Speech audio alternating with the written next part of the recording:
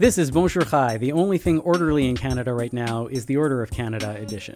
I'm Avi Feingold in Montreal, and I'm here with Alana Zakon in Toronto and David Sklar in Calgary. We are your Frozen Chosen. On today's show, we go deep on the new Order of Canada recipients, and I speak to Rabbi Daniel Korobkin about his op-ed in the CJN on dealing with the fallout from the Chaim Wilder scandal. But first, Alana, David, it's been a while. Happy New Year. Happy Secular New Year. Shana Tova, all that stuff. What's been new in your lives? Back again. What's new, David? Last week I performed on stage as a giant dinosaur. Oh my gosh. Oh, wow. Wait, is Calgary shutting down theater now too, like Toronto? We will no, absolutely not. No, we're always so the last lucky to do all the shutdowns. We're going to look at Ontario, we'll look at Quebec, and only when it's past the precipice will we decide to shut down. So our theaters, while limited capacity, still remained open. So I'm involved in a show called The Dinosaur Tale, and I dress up like a huge dinosaur. It's like 50 pounds that I wear, and I dance around the stage. It's a fun little play for kids. But we got to perform, which was great. Is the run not over yet? Like, do you have more shows as the world is crumbling around us? I know. Well, there was always talk about like extending it and going on a cross Canada tour, which may happen in the future if COVID ever comes to an end. So, you know, Saskatoon, pay attention. We may be coming to your town in the future.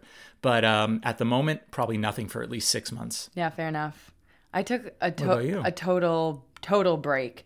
I actually went camping, if you can believe it, in a 1970s refurbished trailer for 5 days last week and did a little artist retreat. So I brought a whole bunch of writing material and my ukulele and art supplies and basically did art. You play the ukulele? Fun. I do play the ukulele and I sing. Whoa, I had no idea. Yeah. Can we have a ukulele cover of our theme song at some point? Ooh, we can look into that. What were you going to say, David? So I was just going to say, is this the first time you've been camping? In my life, no, but I've never been camping in the winter. Though we did have a propane heater, so it's not like I was in a tent on the ground. It was with walls, insulated. So this wasn't like glamping at all. It was a little glampy, except for the fact that there was the toilet situation was very interesting, and I won't disgust you with the details, but yeah, it was that was an experience. But the cabin, the trailer itself was insulated, but we were in the middle of nowhere on Crown Land near Parry Sound, in the middle of trees and snow, and when we made a bonfire, we were still very cold. See, this sounds like my personal horror story. Did you just story. refer to unceded native land as Crown Land? Isn't that what it's called when it's Crown Land? Like when it's free? Oh, yeah, free but only if use. you're an imperialist colonialist. Oh, whoa. Oh, this is taking We're a starting huge early turn. this morning.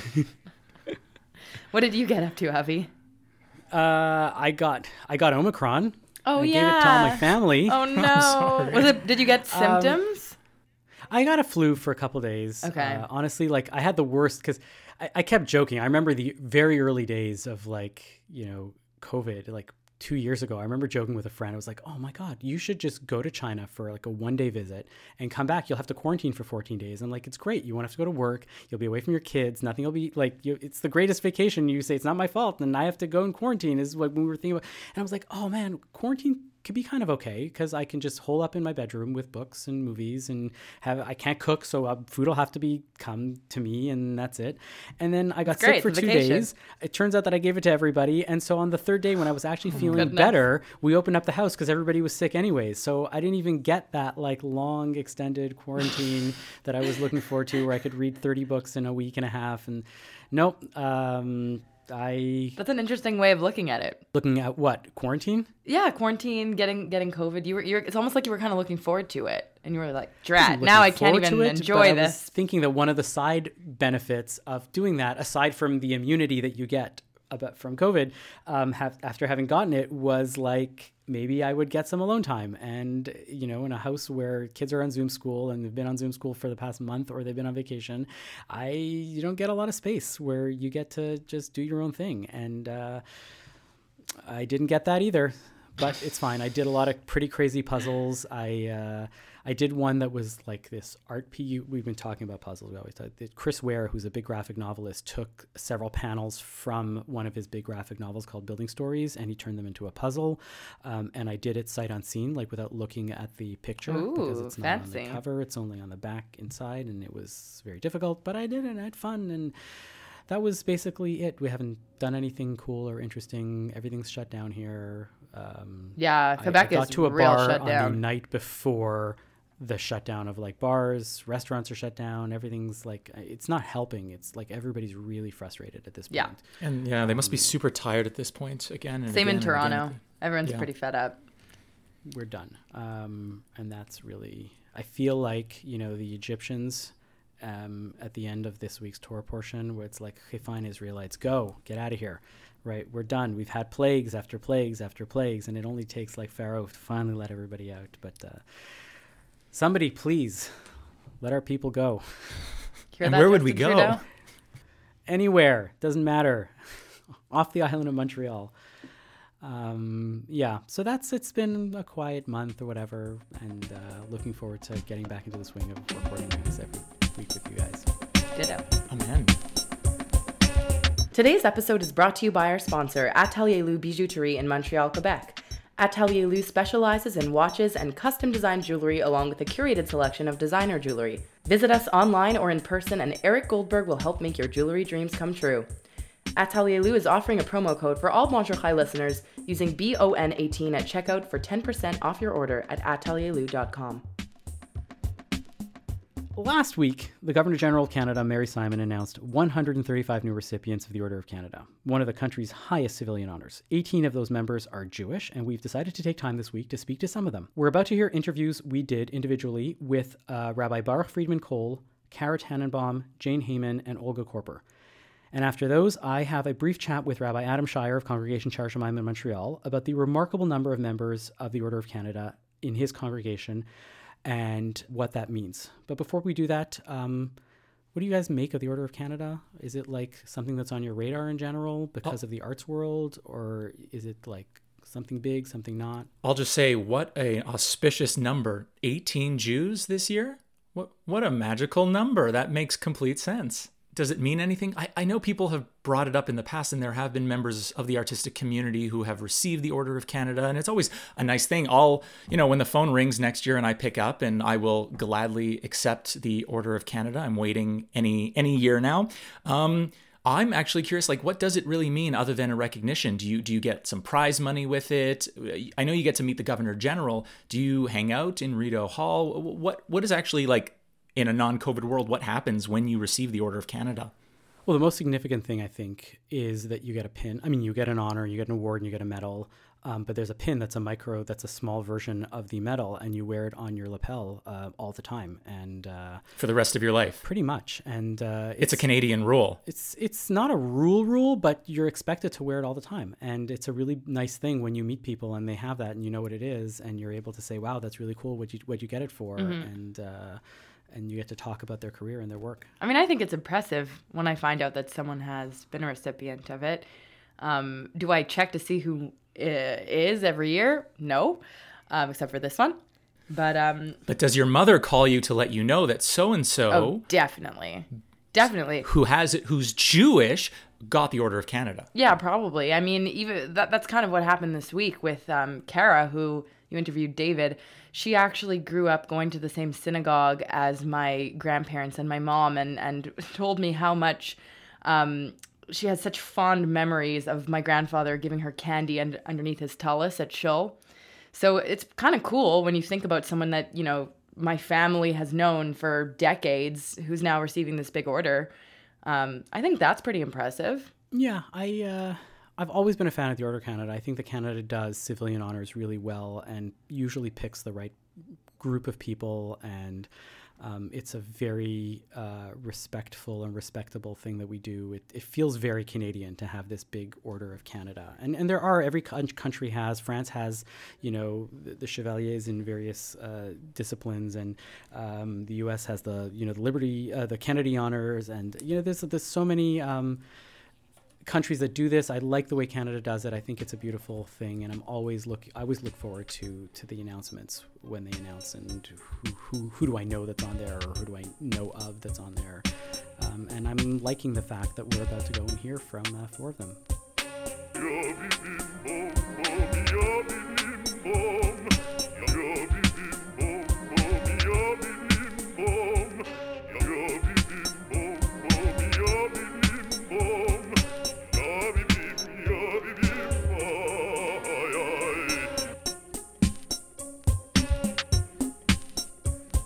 Joining me now is Rabbi Baruch Friedman Cole, who is the Emeritus Rabbi at Beth Tzedec, and the award that he received for the Order of Canada was for his spiritual and community leadership as head of the Beth Tzedec Synagogue in Toronto, and for fostering interfaith dialogue throughout Canada and beyond. Welcome to Bonjour Chai. Boker Tov, good morning. Excellent. So, what's it like being recognized after all these decades of leadership? It's actually been quite amazing to hear all of the comments from people in the community who I think take a great deal of pride in their connection to me and in this honor that's being given to me. So there's a sense that while I'm being recognized, they are also being recognized. And I want to say that my feelings actually were a bit ambivalent. I was both honored by this, but also very humbled, because I know that there are people who really are superstars in Canada. And, Sinclair, who was honored this year, is an example of that. And many of us are good at what we do.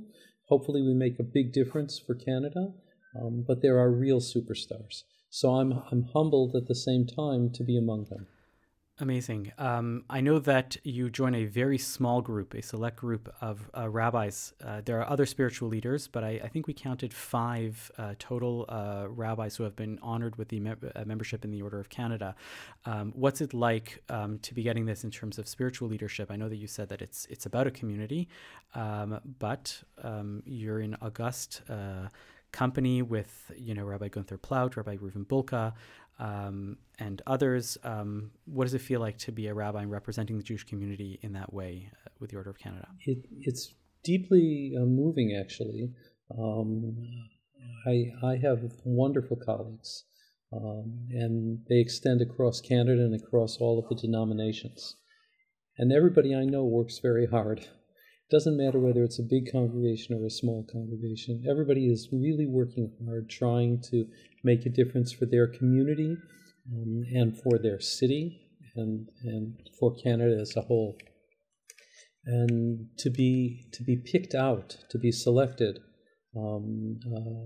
by Canada and by the Governor General is really especially meaningful, but it also is a way of saying that all of the rabbis on some level do this kind of work, and all of us really understand how important what we do is for our community. But this is a way that the Governor General, that Canada, as it were, recognizes Jewish spiritual leadership. And I know that one of the things that is mentioned specifically is that the work that you did fostering interfaith dialogue throughout Canada and beyond. If you can tell us a bit about the work that you've done in that place and where you think it should be going.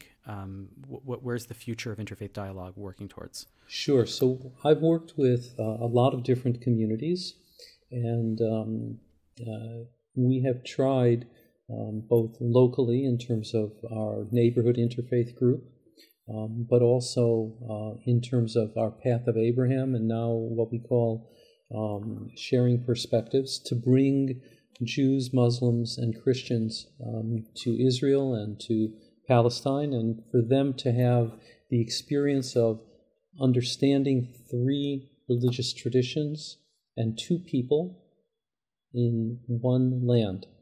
So we've worked very hard at trying to encourage and making people aware of the complexities of all of those relationships. Locally, I've worked very much with the Muslim community We have developed rings of peace around mosques at times when they have felt threatened, and they have in turn reciprocated with rings of peace at times when our community was threatened. I've worked with the Catholic Church on serving on a bilateral commission for Jewish-Catholic relations, and actually just finished a major article that's going to appear in a festschrift in honor of the Cardinal here on Catholic-Jewish relations over the last 30 years in Canada. And one of the things that is clear is that these kinds of conversations and dialogue have some long-term implications, both in terms of reducing conflict, but also in terms of encouraging better relationships and building an awareness that we are in some way all in it together. One example of that was in Toronto after the terrible ramming by a van and the killing of 10 women along Yonge Street. I wrote a letter to some people saying, we should have some sort of interfaith gathering. And out of that grew, a number of other people took it over, and it grew into a major statement of solidarity and vigil, to which a lot of people came, including the Prime Minister. And I was able to say at that time, in Canada, we don't run away from challenges like this. We run toward people to help them. And that's an important message for all of us. Beautiful. Thank you so much, Rabbi Baruch Friedman Cole. Thank you very much for inviting me, Avi.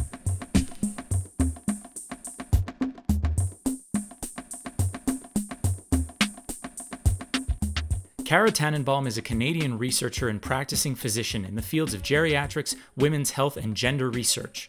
Since 2015, she has been the scientific director of the Canadian Institutes of Health Research's Institute of Gender and Health. Kara, welcome to Bonjour Chai. It's a pleasure to be here. Shalom. Shalom. Mazel tov on receiving the order. How do you feel? I feel so humbled and honored by this recognition, which I wish I could share with so many people. Everyone I know works so hard to give charity, to contribute, to better the lives of Canadians. And it's really the wonderful people that I work with every day that makes the magic happen. So I'm curious about the people that you work with. If you could sort of give me like a brief history of your career and some of the work that you've been focusing on. Well, I think I was exposed to being a leader when I was young. My mother was president of Hebrew Foundation School when I was 8 or 9 years old. My father, Jaime Tannenbaum, married to my mom, Marion Tannenbaum, is one of the most generous people I know. He's a physician. And my mom, believe it or not, was discouraged from becoming a physician because she indicated that she wanted to have a family and children. And was she ever determined that her 3 daughters would then become physicians and help others in a way that she wished she had? I went into medicine, and it was when I was working in the coronary care unit that I saw that older men and women were treated differently when they had a heart attack. And this, of course, is going back, to the 1980s, 1990s, when men went immediately to the, cardiac cath lab, and they went for surgery for their heart attack. But at the time, many women were just given hormone replacement therapy. Some people listening will remember that. And I said, wow, that's so cool. Women and men are treated differently. What does the science have to say about that? And when I did my research, I found out that older women were often excluded from the scientific research on which we base our treatments for different medical conditions. In fact, there were, 8 out of 10 drugs withdrawn from the market between 1990 and 2000 because they were either fatal or had more severe side effects in women, because female anatomy wasn't even considered in the drug development process. I've dedicated my life to looking at medication safety and ensuring that both sex, biological factors, and gender, social factors, are taken into account in the development of treatments, of policies, of practices, so that everyone gets the care and health that they deserve. That is fascinating. I work part-time as a recreational therapy aid worker in a senior's residence itself. So I know that this comes up a lot. So I was just wondering, what do then we as a society sort of feel is changed when we're dealing with senior citizens and the types of medications that they are receiving, or the type of care in general that they may or may not be receiving? What a lot of people don't realize is that several of the medications that have been on the market for a while were only tested in, well, people like you, David, young, healthy men. And yet, as we get older, sadly, our physiology isn't quite as robust as it was when we were younger. For instance, women in particular, but older adults have greater fat to muscle content, and many drugs linger in fat tissue. I'm thinking specifically about sleeping pills, which tend to stay in the blood and tissues much longer than when you're younger, so that when you wake up the next morning, the effect of the sleeping pill is still in your body when you drive your car, and has been associated with an increased risk of car accidents and drowsiness and confusion and lack of attention. But no one really talks about that. And so, if you don't mind me kind of pitching the link to the Canadian Deprescribing Network's website, an organization that we set up, it's www.deprescribingnetwork.ca. And what we've tried to do is develop very clear, plain language informational brochures about different classes of medication and how they affect your body with age, what side effects you might expect, and what are safer, sometimes non-drug therapies that you can use. For instance, if you want to have better sleep, you could do cognitive behavioral therapy and other things. Now, you can't deprescribe all medications, obviously, but there's certainly value in asking, is this still the right medication for me, or can I stop one of them?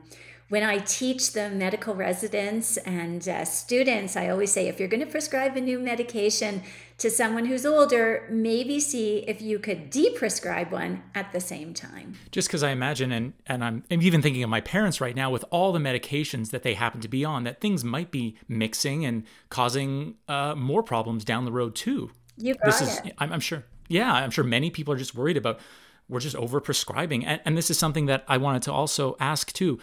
Sometimes I think about the lobbyists in the U.S. in terms of the pharmacare lobbyists, and just trying to push medications on the doctors at all times too. It's not something I tend to think of a lot going on in Canada, but has your research or have you found that this is something that is still occurring even in our Medicare Canadian system? Fortunately, direct-to-consumer advertising for medications is not legal in Canada. So you don't see the big billboards that you might see in the United States.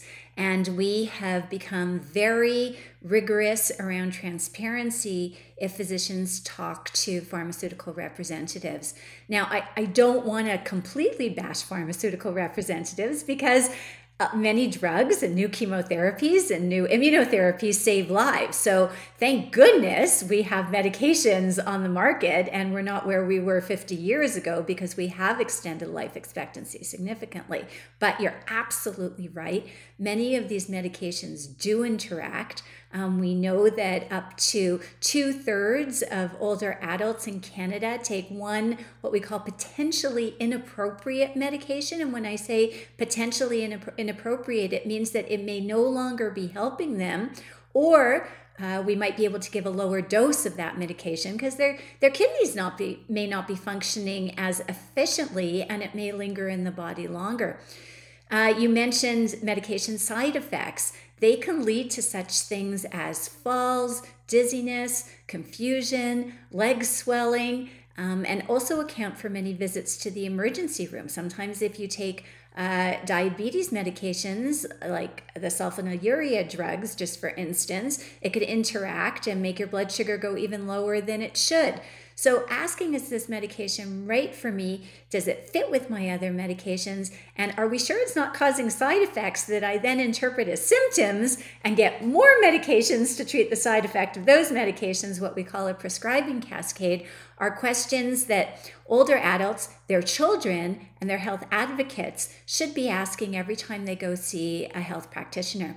The pharmacist can answer these questions too. I think sometimes we forget how useful pharmacists can be. Anyone can make an appointment with their pharmacist to go over their drug medication list. And one thing that I've really enjoyed is working with pharmacists to try to promote deprescribing and educational brochures to be handed out to patients, which you could find on that website, www.deprescribingnetwork.ca. Absolutely. I just want to know, is there anything else that you would like to mention for today? I would just like to say thank you to everyone who's a health advocate. Many listeners go with friends, or at least they did before COVID, are the voices for their older parents who maybe need support, either getting to the physician or speaking up about their health.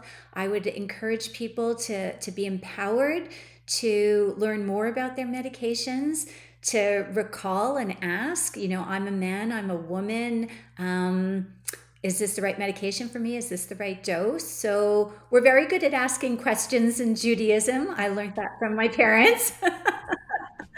I would end with the recommendation to ask more questions. Wonderful. Thank you so much for joining us, and all the best for your Order of Canada. Thank you. Take care.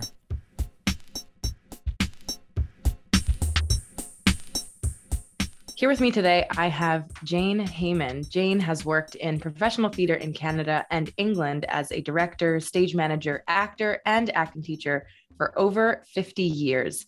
Throughout her career, she's developed new plays and created opportunities for women in the performing arts, including co-founding the Women in View Festival, working as the New Play Center's associate director, and facilitating the Wet Ink Collective's workshop for women writers. I'm very excited to have her here today. So Jane, hi, welcome to the show. Thank you very much for inviting me. Of course. I'm really surprised that we never met. I lived in Vancouver for 5 years and we never crossed paths. I know. I discovered that by listening to your podcast, but how did that happen? I don't know, and I'm gone already, but I'm glad we're meeting now. So first off, I wanted to ask you a little bit about what drives your work, because it seems like a lot of the work that you're doing is really encapsulated in the nomination that you received for the Order of Canada, which was for your long-lasting contributions to Vancouver's cultural landscape. And you see that you provided opportunities for emerging artists with Studio 58. You provided opportunities for retired or senior artists through PAL, opportunities for women. So what do you have kind of a through line of what helps you pick what kind of projects you want to work on to achieve those goals? Or is this just something that you kind of fell into being that person in the community? Well, I've been thinking about this a lot, actually, since I found out that I received this award, which was overwhelming. I think it goes right. I mean, it's family, right? I think it's always family one way or another. You're either in reaction to your family or you are carrying on. And my parents were both Holocaust survivors. They escaped from Poland after the war started. They were part of the cohort of people who were saved by the Japanese consul Sempo Sugihara, and they ended up in Vancouver despite Canada's racist policies. And after the war, my grandmother, who had survived the Warsaw Ghetto, also came to live with us. And my grandparents, all of them were social activists one way or another. My grandmother and grandfather on my father's side, they were on the board of Janusz Korczak's Dom Szeret, the children's orphanage in Poland. And I grew up knowing all those stories, and so I think both my brother and I drank the water that said, you have to do something to make the world a better place. Now, I didn't think of this consciously. I mean, it's only, you look back on your life and you go, there's a pattern here. And yeah, for sure. That's the pattern that I notice, as many people do, the people in our world who are disenfranchised, who are in some way needing a help up. And I've always been aware of the fact that I had a very privileged life, even though, my parents came here with nothing except a good education, and they both spoke English quite well. So that immediately gave them. That's really rare too. Well, that was my grandparents again, that languages and studying were important in the family. So they did, so I had a safe middle-class upbringing, and so many people in my position who are second generation didn't have that. 100%. And my parents never let us forget that either. Yeah. it's a good thing, you know. Yeah, fair enough. So do you see that as being a family influence then, that you have this drive to make a difference? Or do you also see that as like a Jewish passion or drive that brings about? I think it's both. I Okay. really think it's both. I mean, my parents were not religious. They were secular Jews. I mean, I think in Poland they'd been very, very assimilated. And but on the other hand, they didn't hide the fact that we were Jewish. And we, you know, we celebrated holidays. We did everything at home. Mm-hmm. But when I had a child, and she wanted to have a bat mitzvah, so I went hunting for a synagogue. And in my 50s, I joined a synagogue, and I started learning more about Judaism. And of course, the whole Tikkun Olam is part of our tradition. And so what I see is that my parents may not have belonged to in any kind of an organized religion, but everything they did Right. espoused Jewish values, the core Jewish values. So, you know, now that I'm in my synagogue, I'm part of the coordinating committee for Tikkun Olam. And which synagogue is that? It's Or Shalom. Or Shalom, yeah. On the east side of Vancouver. Yeah. Lovely. So before I let you go, I just wanted to hear about a little bit more about what it felt like to be a recipient of the Order of Canada. What does that mean to you, and how was it to receive the news? I will tell you a story. So I found out in November. I mean, I think everybody found out in November, but we're asked just to only tell our immediate family, to wait until the official announcement. So I was driving over the Burrard Street Bridge. I had a doctor's appointment. And once I'd made sure that the phone call wasn't a scam, and I actually took it in, which was quite overwhelming. You know, I went on and did the things I had to do. And then I came home intending to phone my daughter, put her on speakerphone, and tell her and my husband at the same time. I walked through the front door, and I discovered that my cat had pooped and thrown up in the front hall. So the first thing I had to do was go into the kitchen and get some rubber gloves and some cleaning stuff and mop up and clean the floor. And then I went into the kitchen and something had spilled on the floor. So I had to help my husband clean up. So half an hour later, I got to phone them and phone my daughter and tell both of them what had happened. But I thought, this is great. You know, the world is giving me a message. You may be Order of Canada now. You may be a member of that esteemed cohort, but you still have to clean up your own messes. And that's kind of how I feel about it. It's Great answer. It's a huge honor. And when I look at the names of all the people who've received it, I frankly still don't quite believe that I'm one of them. But what I'm finding it's making me do is think about things like my family, what you asked me, you know, how did I get here? Yeah. Also think, okay, so now what are you going to do? Because this is not about resting on your laurels. You know, the motto of the Order of Canada is translates roughly as they want to make the country better. Mm-hmm. So, you know, I don't have a huge number of years left in the total scheme of things, but I don't know what the answer is, but that's what I'm asking myself. Wow. So much to take in. Well, thank you so much. I'm sure we have so much more that we could talk about. I hope we get a chance to talk again soon. Yeah, that'll be a pleasure. Thank you so much for inviting me.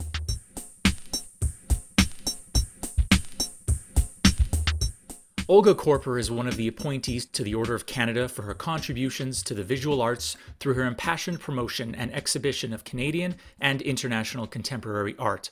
Olga, welcome to Bonjour Chai. Thank you. So, I read that in 1973, while you were on honeymoon in Europe with your second husband, George Korper, you realized you were unhappy and wanted to do something more with your life. What did you end up doing? I ended up like a maniac opening a gallery in Toronto. And it is not an easy profession, but it's been a wonderful journey. Of course, I got incredibly lucky, but it's been a great life.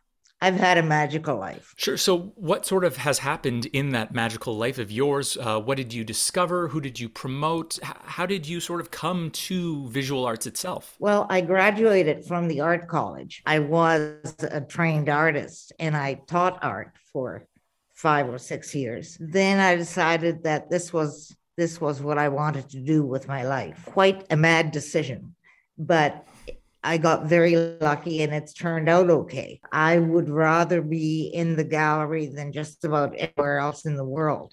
When my partner and I go on vacation, he can't go right back to work. He has to take an extra day to brace himself, whereas I can't wait to open the gallery and walk in.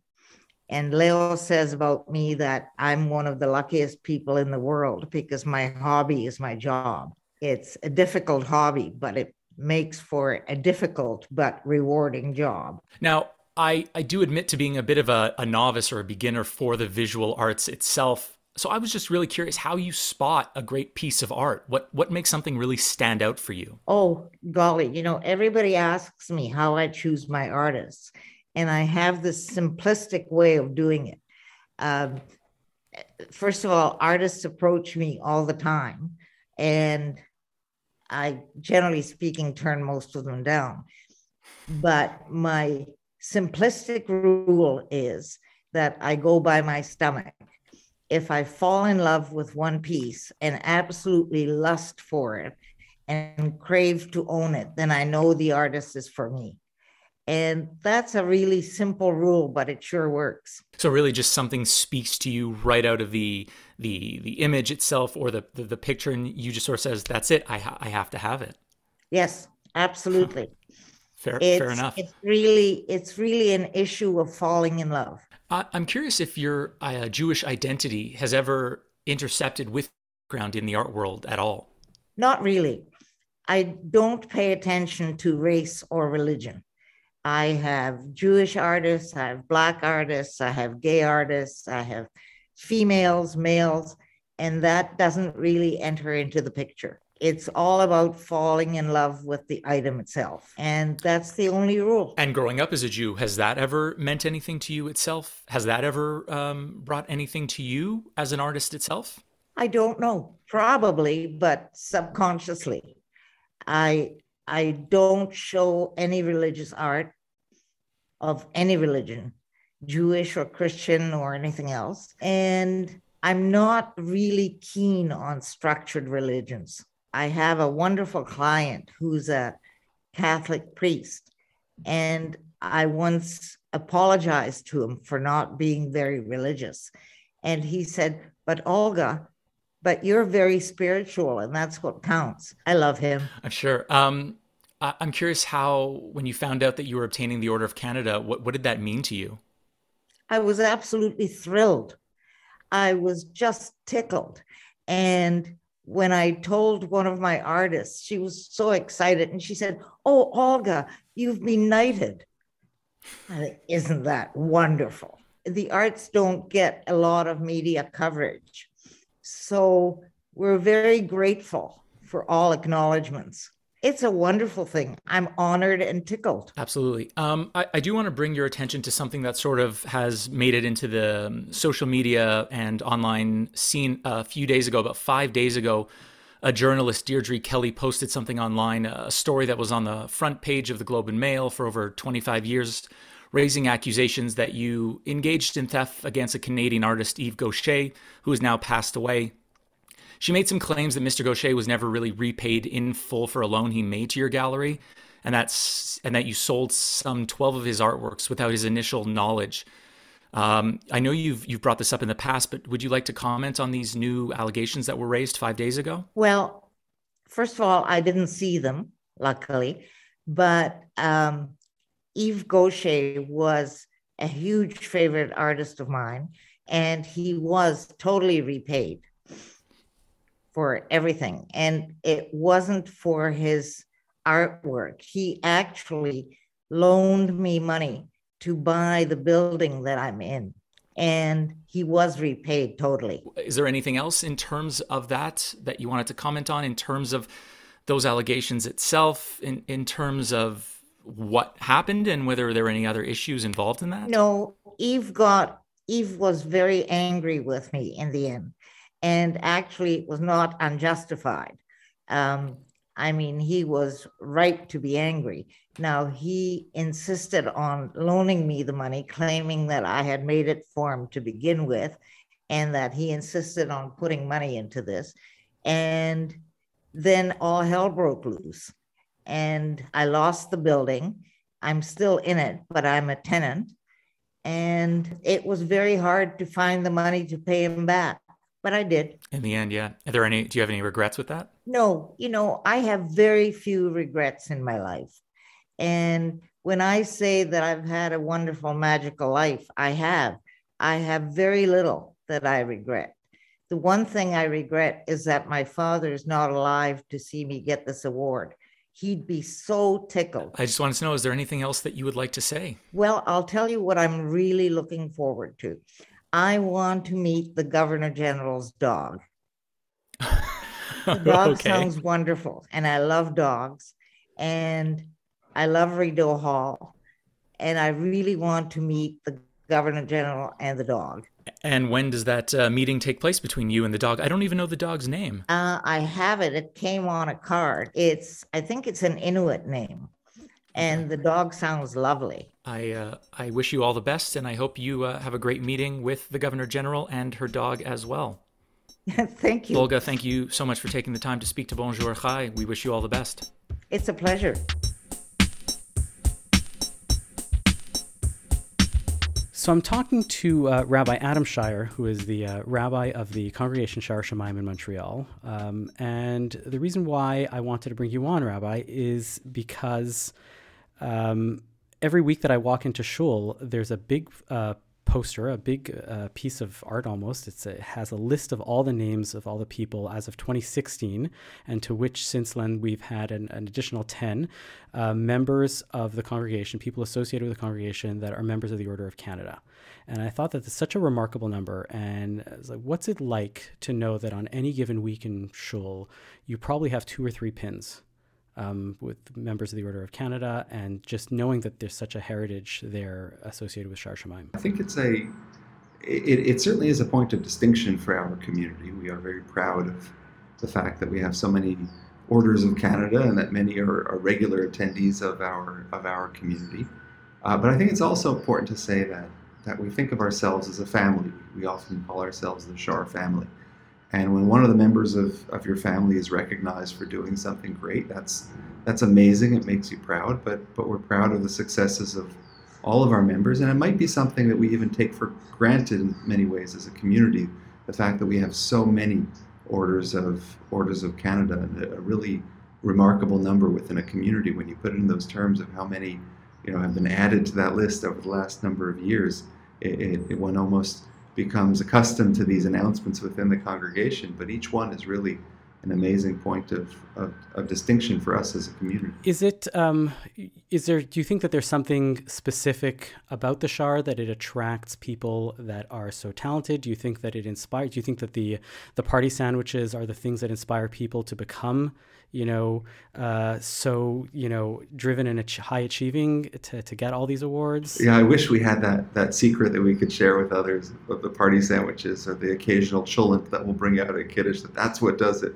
The scotch that's served at Kiddush, that for sure we could capitalize on that success. But I don't know if it's something that a community does per se, but I would say that the numbers and the individuals who are members of Order of Canada certainly impact the community, that there are certain aspects of our community identity that we focus on excellence, that what we do is when we do something, we do it well, that we focus on our role as a Jewish community within broader society and broader Quebec and Canadian Montreal society. I think those values are driven by our membership. I don't know that it's something that the synagogue impacts these members of the Order of Canada or vice versa, or the reverse, but I do think it's something that impacts the character of the community when we have so many members who have achieved so much in the world. We didn't have a chance to speak to the most recent one, the one that got me thinking about this, the most recent one who's just got nominated in December, our colleague and friend Morris Goodman. Are there any stories, anecdotes, moments that you think, oh, this was a time that made me realize he is deserving of the Order of Canada? I think it's a great question. And certainly Morris has impacted, he's impacted the world, but he's also impacted our congregation. I think that's a really important point for really all of the members of the Order of Canada, that we have great list that stands outside in our lobby. And the list, yes, it needs to be updated because many have been added since we recognized the members at a major congregational event a number of years ago. But the point of the list, and the point that I'll often make when pointing people to this list, is that the people on that list had an impact in the world, but also in our community. And that certainly is something that, while we stand back and look at what Morris has done in the pharmaceuticals industry, what Morris has done in the areas of philanthropy, and certainly in the last number of years, taking that to a whole new level with their family foundation, that's quite extraordinary. But what they've done for us as a community is something that we value as well. Are there any notable members that you always think about when you look at that list? So when we give tours of the congregation to groups, it could be anybody visiting, it could be a group of students, it could be some tourists in Montreal who came to see the synagogue, but I'll often take them to the upstairs lobby where we do have that sign listing the Orders of Canada, and I'll show them with great pride what our congregation has contributed to broader society.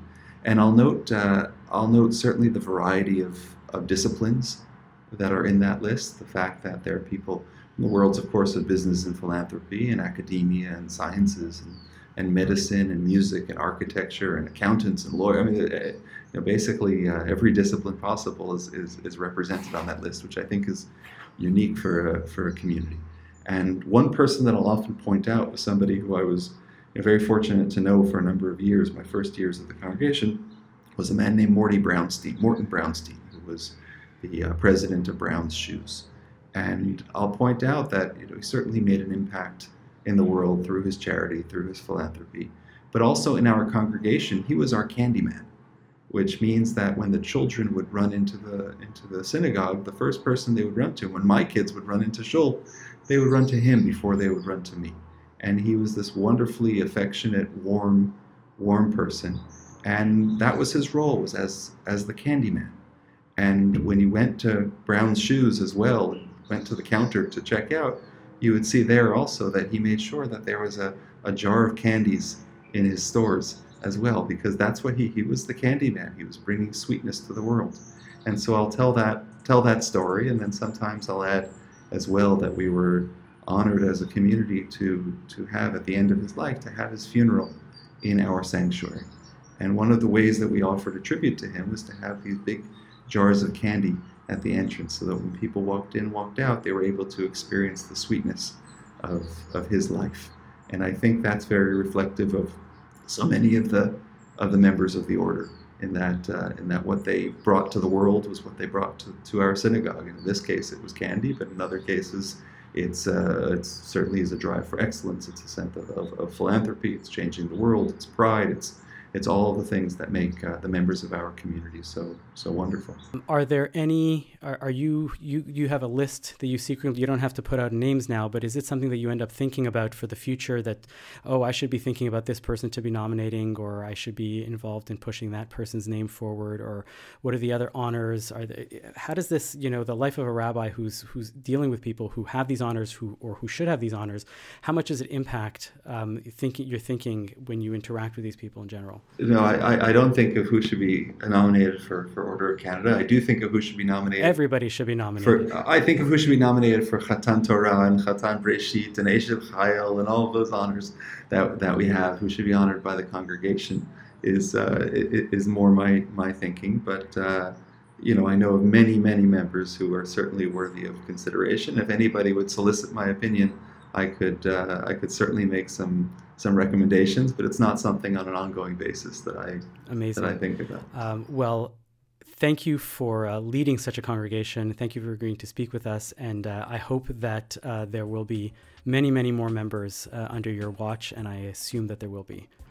Absolutely, I certainly hope so, and certainly trust that there will be. And again, we're very proud of the role that our congregation plays in Canadian society and Montreal and Quebec and within our community as well.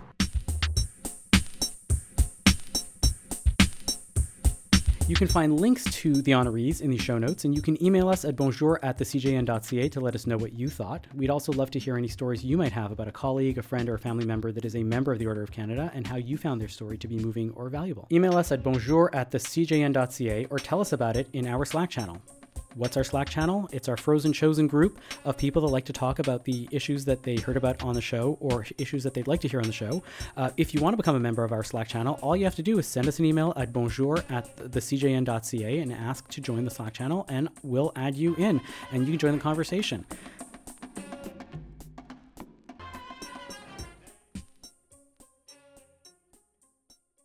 I had the chance to speak with Rabbi Daniel Korupkin of the Bayit in Toronto this week. He wrote an op-ed in the CJN, which was a reworking of his sermon from last week, where he talks about what to do with the books of Chaim Walder. For those of you who haven't been following the story, Chaim Walder was a very popular Orthodox author and psychologist who wrote a series of books called Kids Speak. In November, Haaretz came out with an extensive investigation that documented how he sexually assaulted several women that were under his care. He was subsequently found guilty by a religious court, which is actually quite rare in these types of cases, and then, as likely as a result of that, took his own life the next day. In the aftermath of this, one of his victims was so upset at the honor that he was still receiving even after his death that she also took her own life. It's a terrible and very sad story, and there is much hope that this may be a turning point within the community in terms of sexual assault, but only time will tell for that. So joining us to talk about the issue here is Rabbi Daniel Korupkin, the rabbi of the Bayit in Toronto. Rabbi Korupkin is also an immediate past president of the Rabbinical Council of America, and he just wrote a wonderful op-ed about this for the CJN, and I decided that I really felt it was important to follow up about this. Rabbi Daniel, thank you for coming on Bonjour Chai. Thank you, Rav Avi. Nice to be here. When the article, you speak about the idea that we really have to move to a place of action, and the idea of action being more than just removing this person's books. It's from our libraries. It's speaking to our children, recognizing that telling our children that sometimes people are not what they seem is an important first step. What are the other steps that you think need to happen, and what are the steps that are already happening? Right. So, it's a very painful prospect to essentially strip our children of their youthful innocence when we would rather them look at the world in a much more optimistic, positive way. As a matter of fact, the CJN piece was really an abridged version of my sermon, the drasha that I give now on Fridays because of COVID. And someone responded to me and said that, because I had basically said that there are so many heroes that our children have from Jewish history, and those are safer heroes than the heroes that are alive today. Like this fellow Chaim Walder was a great heroic figure for so many children because he came to their defense and he said, he understood them and he gave them a voice, and those are wonderful things. But with the living heroes, you never know what dark secrets and sinister aspects of them may exist behind closed doors. And someone responded to me and said, that's not an acceptable solution in his opinion either. Our children need living heroes. And to a certain degree, I agree with him. And that's where the struggle comes in. The struggle really is, how do you create that balance for your children? That on the one hand, you want them to be able to have role models and adults who are good people that they should look up to, that they should strive to emulate, whether it's a rebbe, a teacher, a community leader. And at the same time, make sure that they're aware that you can have heroes, but realize that every human being, whether it's a famous athlete or whether it's a famous rabbi, or any other kind of heroic figure that they may have in their lives, a musician. These are people who are human beings with flaws. And so we have to do what Rabbi Meir said in the Talmud about his teacher, who was a heretic. We have to extract the fruit and discard the peel. Now, the problem is with a guy like Walder is that he used his position of power and influence with children to exploit them. And so at the same time that we have to debrief our children and make sure they know that everyone's just a human being and everyone makes mistakes and everyone has flaws, we also have to very carefully educate our children about not allowing themselves to ever be put in a situation where they're alone with an adult, even an adult that they trust, who makes them feel in any way uncomfortable. And so that was really part of the message that I wanted to give, is that we cannot afford to allow our children anymore to feel that sense of youthful innocence and to view everyone as a good person. Most people are good, but even good people sometimes make terrible mistakes, and that we can't allow our children to become the victims of those mistakes, those tragic figures. So if we take that attitude and we mirror it to the adult level, which is where a lot of these issues also come up, we used to say that there was, this person was a bad weed, this person was an exception, but generally most people are good. It's clear that this is something more systemic, right? And I even used to be the one that would say, oh, you see, it's only in the Orthodox world and liberal rabbis don't have these issues. And clearly that issue is no longer true, that there's been sexual impropriety and financial improprieties within liberal Jewish communities. And the conservative movement, the Reform movement has seen, their share in recent years. So what can we possibly do to maintain this idea that, well, we're generally a good community, but at the end of the day, we can no longer, trust that this person is good until they're proven otherwise, right? We clearly have this issue where so many people no longer, when there's so much trust, right? The people that are victims, the people that are coming through to try to break that trust about these supposedly great figures, aren't believed anymore. And we see this even in, with the passing of Chaim Walder. And one of the reasons why this woman who took her own life in the aftermath of his suicide is that she said, even after this person was dead, we have these people that are, lauding him and extolling him and going to his funeral and his shiva as if he was the greatest man alive. And this is perpetuating this idea within the community that we don't really believe the victims, and and that these people are still people that we have to, work towards. So what can we possibly do within the community to say, if you have a problem, if something is an issue for you as an individual, you should come forth, you should go to the authorities, we are going to believe you, because just because a person is a rabbi, we don't want to automatically give this person the benefit of the doubt anymore. I mean, I think all of that which you said is true. We have to be cautious, though, to not incriminate an individual based on one person's accusations. In the case of Walder, there were, I believe, 22 individual reports or 22 individuals who came forward and implicated him. And when you have a preponderance of evidence like that, there's absolutely no way to exonerate a person. I think we have to be very careful that still we believe in the principle of innocent until proven guilty. For sure. I'm not saying that, but I'm saying there are many times when somebody comes forward and is either told, don't come forward because it's not right, this person is an Adam Gadol, this person is a great man, whatever it is, or somebody comes forward and we tend to downplay it or we denigrate it because we say we're not interested in doing this. How many times have we heard that we say we don't talk about these things because it's Lashon Hara, when in reality it's evil speech, and in reality it's the opposite. We have a responsibility to say these things if we have these suspicions. And I feel like the atmosphere in the community is the thing that needs to change. And so that's what I think I'm sort of going towards, is like, what do you think can possibly change within the community that will change the entire atmosphere so that we're no longer feeling like nobody's ever able to come forward? Right. So I think it depends on which community you're talking about. I think the community that you and I come from, Rav Avi, is very different from the extreme Haredi community that a segment of, within the Haredi world in Israel today, there are many different voices and many different approaches. And I think slowly, even the people who had a knee-jerk reaction to come to Walder's defense are slowly coming to the realization that they've made a terrible mistake.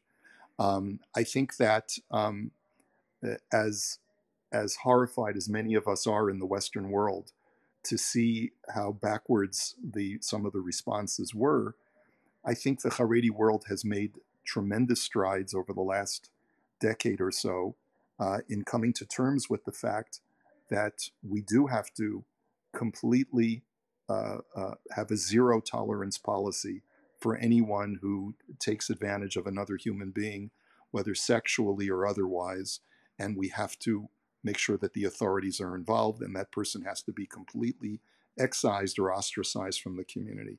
That message certainly, I think, is true in Jewish communities throughout North America today. It wasn't always that way, admittedly.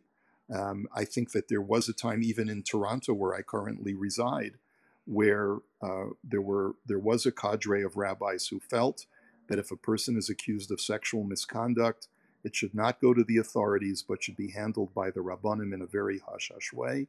But that is no longer the case. I think there's a general consensus that even among the most ultra-Orthodox or Haredi rabbis in our community, that if a person has been mistreated, they should go to the authorities, and the rabbis will support them. I do believe that that's currently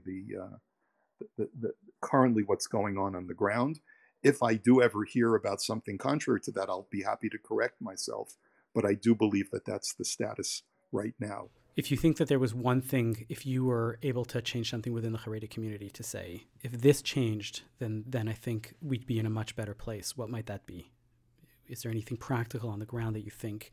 Oh, well, it's very hard to say that, because I think it's a package deal. You know, the Haredi community is committed to maintaining very high walls to create what they perceive as a protection of their community from deleterious, harmful forces that are within the secular culture. And once you put up walls, it goes both ways. I can't see you and you can't see me. And it's very hard for me, as someone who sort of is in between those two communities. I studied in a Haredi yeshiva, and I come from that world to a certain degree, the yeshiva world, but I'm also very much part of the modern Orthodox world, and I try to straddle both sides. And the fact of the matter is that that it's very hard, as someone who does not feel that he's fully part of that community, to say this is what would need to change. I really do feel it's more important to hear from the Haredi voices themselves, people like Rav Lopiansky, who has been writing about this subject, people like the Rashiv of Eish HaTorah now, who's Rabbi Berkowitz in Israel, who's been quite outspoken on this matter as well. Those are the voices that need to be the most prominently heard right now for the Haredi community themselves. I don't see it as being a productive exercise for me to say what should or should not happen in the Haredi community, because, we have enough problems in our own community. We have our own issues that we need to address in our own community. It's really not for us to cast our own criticisms on someone else's community. We have to try and be part of the solution.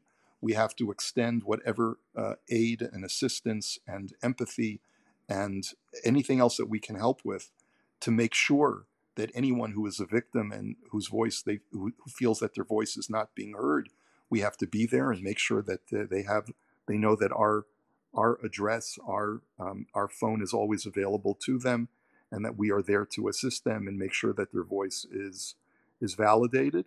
But I think more than that, I don't think it would be appropriate to hear from anyone other than the leadership from the Haredi community itself. Absolutely. Well, one of the things that touched me the most from the sermon, which I read in the original and I read in the adapted form that's going to be out in the CJN, is that you spoke about the difference in terms of changing one's mentality, and you speak about paro and the difference between the word chazak and the word kaved, right? And one is about strength, and if you've actually change something, and that's where your strength comes from, and kaved is where things are heavy, where your muscles relax. You talk about the couch potato phenomenon, and I think that we are no longer in a place where we can be kaved, where that status quo just lives and let lives, and you sort of like feel heavy and you can't do anything. I think the time is for chizuk, the time is for making action, and to really move to a place of of strength, and I hope that we are in a turning point within the community. And thank you for at least speaking out about this to your community and to the community at large. And thank you for all you're doing to get the word out, Avi. Thank you so much.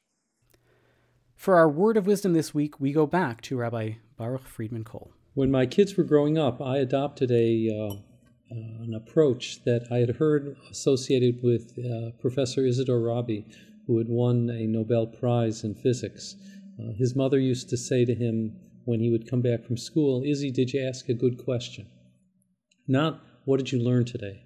And framing a good question is quintessentially a Jewish act. In this week's Torah portion, twice we're told, "And when your children ask, this is what you should say. Vihigadata," you have to have a response, you have to have a narrative. And it really becomes the basis of the Haggadah and Passover, the 4 questions, as well as of the 4 children who are very different from one another. And clearly not all questions show either interest or identification with what we're about. And some can really be negative and dangerous. But we have to encourage those kinds of questions in our synagogue and in synagogues and in our community, in our families, about who we are as Jews, about our relationship to Israel, about our relationship to Canada. And I would say that as Canadian Jews, we have to reclaim a narrative about Canada and why Canada is so important and so vital. And we have to reclaim a narrative as Jews about Israel and what makes Israel such a special country. Why are we so bound and so concerned with Israel? Rather than try to answer that question, I'm just going to leave you with that. Thanks very much. Shabbat Shalom.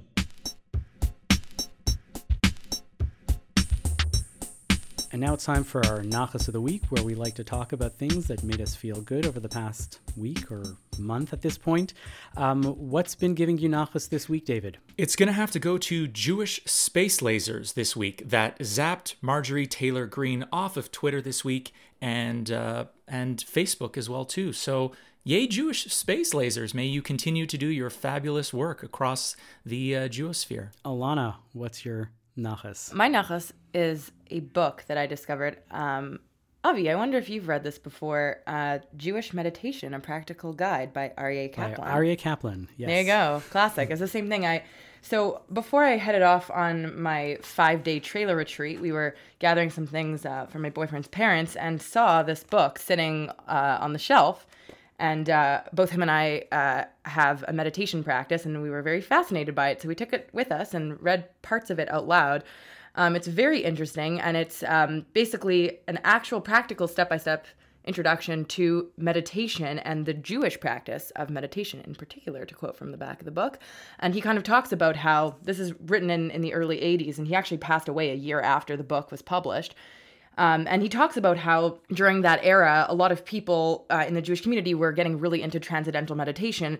And he wants to shed light on the meditative practices that actually exist within our own history, which I found really fascinating because I have a yoga teacher training, which also includes meditation. And this was a really interesting way of blending two things that are really profound and important to me. And Aryeh Kaplan is really interesting, too, because not only was he a practicing Orthodox rabbi, he was also a physicist. So he brings in a lot of really interesting perspectives. Yeah, he passed away when he wasn't even yet 50. It's a tragic story, but he really was prolific during the time that he was alive and did a lot of really interesting work around Jewish mysticism and just Jewish ideas in general. So yes, check him out. If you like that, though, I would highly recommend, I'm going to give you a recommendation that's a lot more in a contemporary idiom and really spoke to me a lot more. A book is called Be Still and Get Going, a Jewish meditation practice for real life. And it was by Rabbi Alan Liu, who is one of the most influential authors that I ever read, even though he's only written about 3 books and he passed away about 10 years ago. He wrote this book called This is Real and You Are Completely Unprepared, about the high holidays and as a spiritual transformation. I literally reread it every high holiday period, but we can talk about that when we get to next high holiday period. But he did write a really good book on Jewish mindfulness, and that's this one. I would love to check that out. I can lend it to you next time you're in town, and or just like a plan. Go pick it up at your local local library or on wherever the Jeff Bezos sells books. Really, really, really great book and really interesting. I've learned a lot. He was much more influential in my mindfulness practice, which is more based. I'm a big fan of Sam Harris, and I end up using a lot more of his ideas because I like the spiritual but non-denominational approach that he sort of takes, so that it doesn't fall too Buddhist, but it doesn't become too Jewy or too Christian. It's just sort of a thing, and I like my mindfulness to be relatively neutral, so I'm a big fan of that as well. I like listening to Sam Harris's voice when I meditate. It's a very soothing voice. This is absolutely true. Sam Harris has mastered the art of the soothing meditative voice. Avi, what's your nachas? My nachas of the week. I heard a great podcast episode by the folks at the Dybbuk Theater. Do you know the Dybbuk Theater? I do. As Jewish theater people? Yeah. So they have a Dybbukcast now, which is really interesting. And the episode that turned me into that was based on a Montreal figure, a popular Montreal figure by the name of Sami El-Maghribi. Literally means Sami, the person from the Maghreb, his name is Solomon Amzalag, and he was a cantor in Montreal for many years. But before and during that time, he was also a popular singer of Andalusian music from Morocco, popular singer, and they did a whole episode about him and his life. And they did a great job with it. It was in conjunction with the Museum of Jewish Montreal. So if you care about Sephardic music in general, or the lives of interesting Montrealers or interesting Jewish characters, check it out. It's on the Dybbukcast Theater Dybbuk's podcast, and it's called, I believe the episode was called I Sing and I Pray, which was the name of one of his famous songs. So go check that out.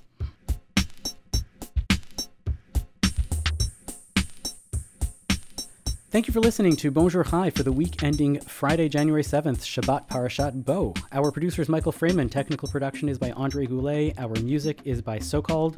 We are a project of the Jewish Living Lab and are distributed by the CJN Podcast Network. You can listen to all our past episodes on our page at thecjn.ca/bonjour, and you can subscribe to the podcast and automatically receive all episodes on Apple, Spotify, or wherever you get your podcasts.